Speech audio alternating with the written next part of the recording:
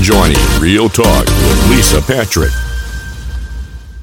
I wanted to bring education to the market. Learning, I wake up in the morning and I am constantly learning. My grandfather told me one time when I was a young girl that, every day is a great day if you learn something new. So I've really instilled that in my life. I wake up, I read, I listen to podcasts, anything that I can get my hands on that I can learn. And as I grew in different companies along the way and began to get this great network of these world experienced people, how can I bring that type of knowledge, the knowledge that's missing in the world? Because of course I made thousands of mistakes and I will continue to make mistakes. But if I would have known what I knew after I made the mistake and made the connections with these people who had world experiences and knowledge, how can I bring that to the world? Because it's not happening at school and it's often not happening in the companies. That continuous process of developing those peripheral skills around your collegiate and your certification and your licenses. Those skills that really have the most impact on a person's ability to obtain that successful and a fulfilled life and advance in their career, stay competitive, and